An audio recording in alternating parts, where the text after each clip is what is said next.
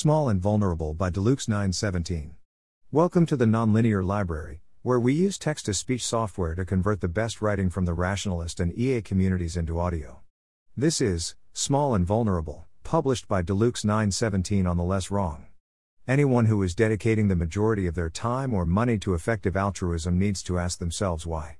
Why not focus on enjoying life and spending your time doing what you love most? Here is my answer. I have a twin sister, but neither of us had many other friends growing up. From 2nd to 5th grade we had none. From 6th to 8th we had one friend. As you might guess, I was bullied quite badly. Multiple teachers contributed to this. Despite having no friends, my parents wanted us to be normal. They pressured me to play sports with the boys in the neighborhood. I was unable to play with an acceptable level of skill and was not invited to the games anyway. But we were still forced to go play outside after school. We had to find ways to kill time. Often we literally rode our bicycles in a circle in a parking lot. We were forced to play outside for hours most days and even longer on weekends. I was not even allowed to bring a book outside, though sometimes I would hide them outside at night and find them the next day. Until high school, I had no access to the internet. After dinner, I could watch TV, read and play video games. These were the main sources of joy in my childhood. Amazingly, my mom made fun of her children for being weirdos. My sister used to face a wall and stim with her fingers when she was overwhelmed.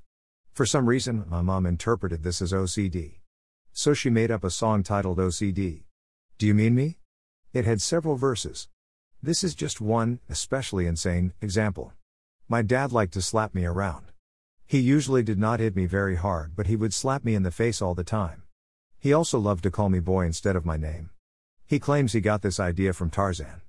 It took me years to stop flinching when people raised their hands or put them anywhere near my face. I have struggled with gender since childhood. My parents did not tolerate even minor gender nonconformity like growing my hair out. I would get hit reasonably hard if I insisted on something as extreme as crossing my legs like a girl in public. I recently started HRT and already feel much better. My family is a lot of the reason I delayed transitioning. If you go by the checklist, I have quite severe ADHD. Very often seemed like an understatement for most of the questions. My ADHD was untreated until recently. I could not focus on school or homework, so trying to do my homework took way too much time. I was always in trouble in school and considered a very bad student. It definitely hurts when authority figures constantly, and often explicitly, treat you like a fuck up and a failure who can't be trusted. But looking back, it seems amazing I was considered such a bad student. I love most of the subjects you study in school. When I finally got access to the internet, I spent hours per day reading Wikipedia articles. I still spend a lot of time listening to lectures on all sorts of subjects, especially history. Why were people so cruel to a little child who wanted to learn things? Luckily, things improved in high school. Once I had more freedom and distance from my parents, my social skills improved a huge amount. In high school, I finally had internet access, which helped an enormous amount. My parents finally connected our computer at home to the internet because they thought my sister and I needed it for school. I also had access to the computers in the high school library. By my junior year in high school, I was not really unpopular. Ironically, my parents' overbearing pressure to be a normal kid probably prevented me from having a social life until I got a little independence. Sadly, I was still constantly in trouble in school throughout my high school years. The abuse at home was very bad. But, to be honest, the absolute worst part of my childhood and adolescence was the constant sleep deprivation. Even at 30 years old, I cannot handle getting up early. I rarely wake before 9:30. A year ago, I briefly had to be awake at 6:30 for work. I felt terrible all day and could not think straight.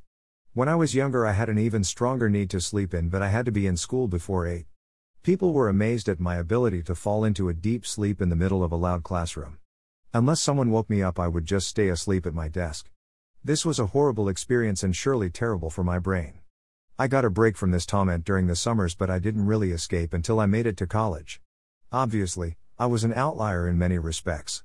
But many people are outliers in some important respects. They still deserve an environment that is healthy and lets them flourish. I wanted to learn all sorts of things. But instead of helping me, the school system tortured me and permanently damaged my brain. No one deserves to be treated like that. We should not frame this in terms of my parents being aberrations. I live in the United States. Many groups here normalize far more extreme repression and physical punishment. In some subcultures, my parents' behavior is considered unacceptable. But much of what happened to me is still normalized. Even supposedly liberal parents are often terrible to trans children. Society isn't going to stop sleep depriving children anytime soon. And there are many people being severely mistreated in very different circumstances. I cannot get my childhood back, can't go back in time and transition earlier, and if my brain was harmed, the damage is permanent. Whatever other traumas I have won't fully heal. But I eventually got out. There are millions of people in prison, trapped in abusive nursing homes, or starving in Yemen. There are many more animals on farms. Those people haven't escaped yet, and it is unclear they will ever escape to somewhere safe. Society never should have normalized what happened to me, and we shouldn't normalize what is happening to them. This is an emergency.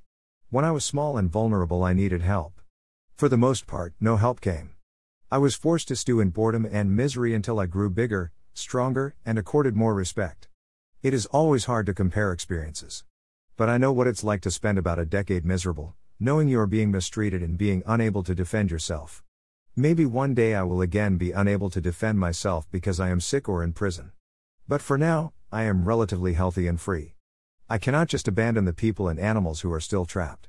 Every day I try to imagine them somehow watching me, and I ask whether they would think I forgot them. I hope I never forget. I hope my actions always show I have forgotten neither my past nor their present. This post also appeared on my blog. Thanks for listening.